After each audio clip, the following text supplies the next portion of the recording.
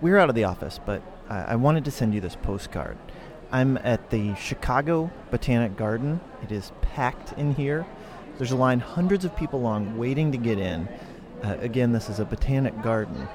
And the room I'm in is the center of it all. It's a kind of crowded greenhouse, and we are all surrounding the corpse flower. Imagine like a tulip bud big enough to play professional basketball. It's 6 feet tall, and all week long they've been anticipating that it's going to bloom, which would be the first time this has happened for this plant, and it's 12 years old. Here's Greg. I'm Greg Mueller. I'm Chief Scientist and Vice President for Science here at the Chicago Botanic Garden. So what was supposed to happen was that after these 12 years, the flower was supposed to come up, and then what? So what would have happened is that spathe would have opened up on its own. So the spathe, the thing he's describing, is basically like this cabbage leaf-looking thing that surrounds the giant shaft of this plant. And when that happened, it's associated with the plant heats up, and it volatilizes this odor that smells like rotting meat, which attracts the carrion feeders, which come in, and that's timed with when the female flowers are ready to be pollinated. So this one was finally ready, but then something happened and it didn't. So now it'll basically die back. For the next 3, 5, 7 years, it'll send up the leaf, build up the energy reserves in the corm, and then flower again. So Spike will return. The nickname of this corpse flower is Spike. They call it Spike. And we'll have the return of Spike. In your career, have you ever experienced one blooming on its own? This was my first, so I'm kind of disappointed. It's like everybody else. I was really looking forward to this.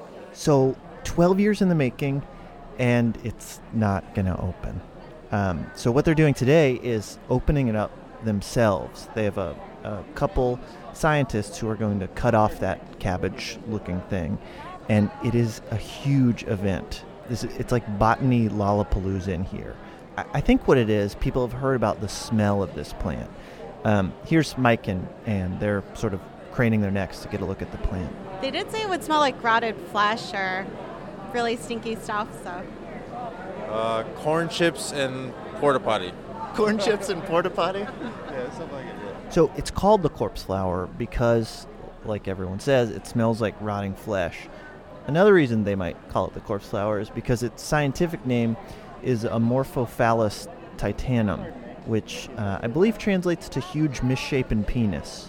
Just felt like I should mention that. Now, over here there are a couple people standing together, Susan and Mary. And tell me what you're here for. The surgery of our baby.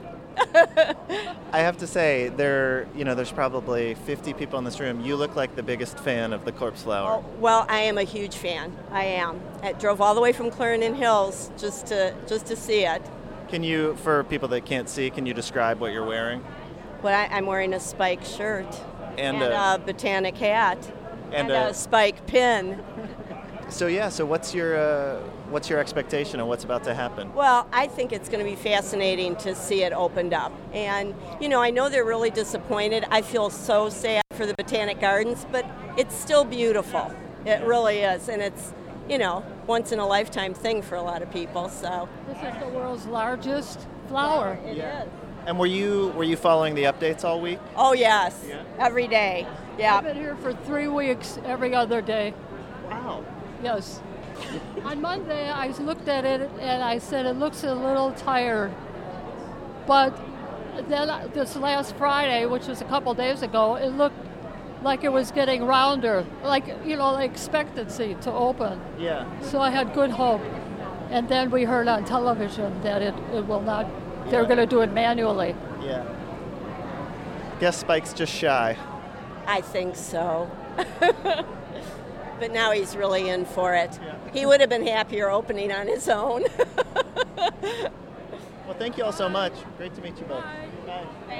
Can I just say, it's so crowded. I just walked by this woman, sort of squeezed between two people, and this woman who looks like a grandmother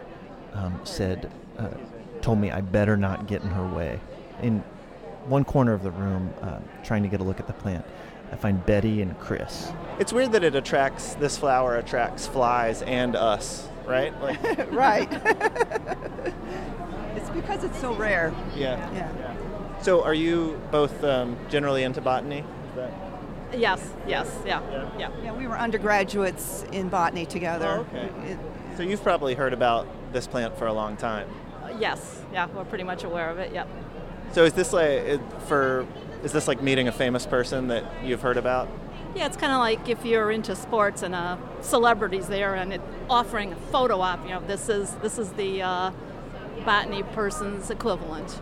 This is the LeBron James of plants. Absolutely.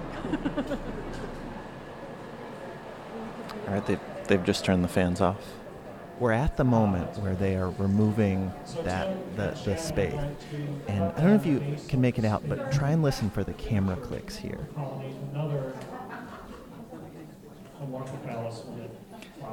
So they just said that it's not just the smell that attracts the beetles, but the color of the flower looks like dead meat, too. Pretty gross. Oh, it's really deep purple. Maroon.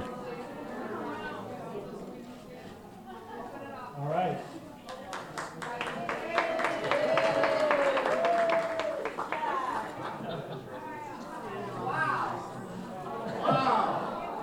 This griddle, we'll take it out to a table outside. It does. I mean, it does feel sad. It is sad, yeah. We were hoping they'd be able to collect some pollen. It's also, I mean, so it's 12 years old, right? It's old.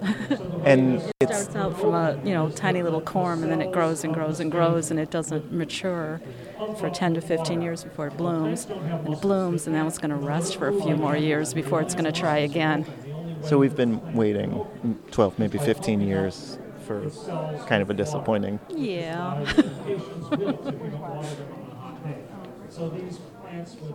It'll just make the next bloom that much more exciting. Absolutely. I should tell you, support for this podcast and the following message about support for this podcast comes from Stamps.com. Going to the post office takes up valuable time, and leasing a postage meter is expensive. With Stamps.com, you can buy and print official U.S. postage for all of your letters and packages for a no-risk trial and bonus offer for How to Do Everything listeners. That's you. Go to Stamps.com today, click on the microphone at the top of the homepage, and type in everything. That's Stamps.com. Enter everything. I can tell you, no chance any of the stamps you get will smell like corn chips and porta potties. I should say it's unlikely. That's it for today's show. I guess what I learned today is life is disappointing. You can hope and hope for something to happen, and it will disappoint you. Even if you are hoping for something terrible, that possibly the worst smell in the natural world will be filling the room you're in. Even if that is your hope, you may still be disappointed. How to Do Everything was produced this week with pretty much no help from anyone. Our intern is Spike, the corpse flower, who we hope will someday find the energy and the strength to reproduce. Good luck, Spike.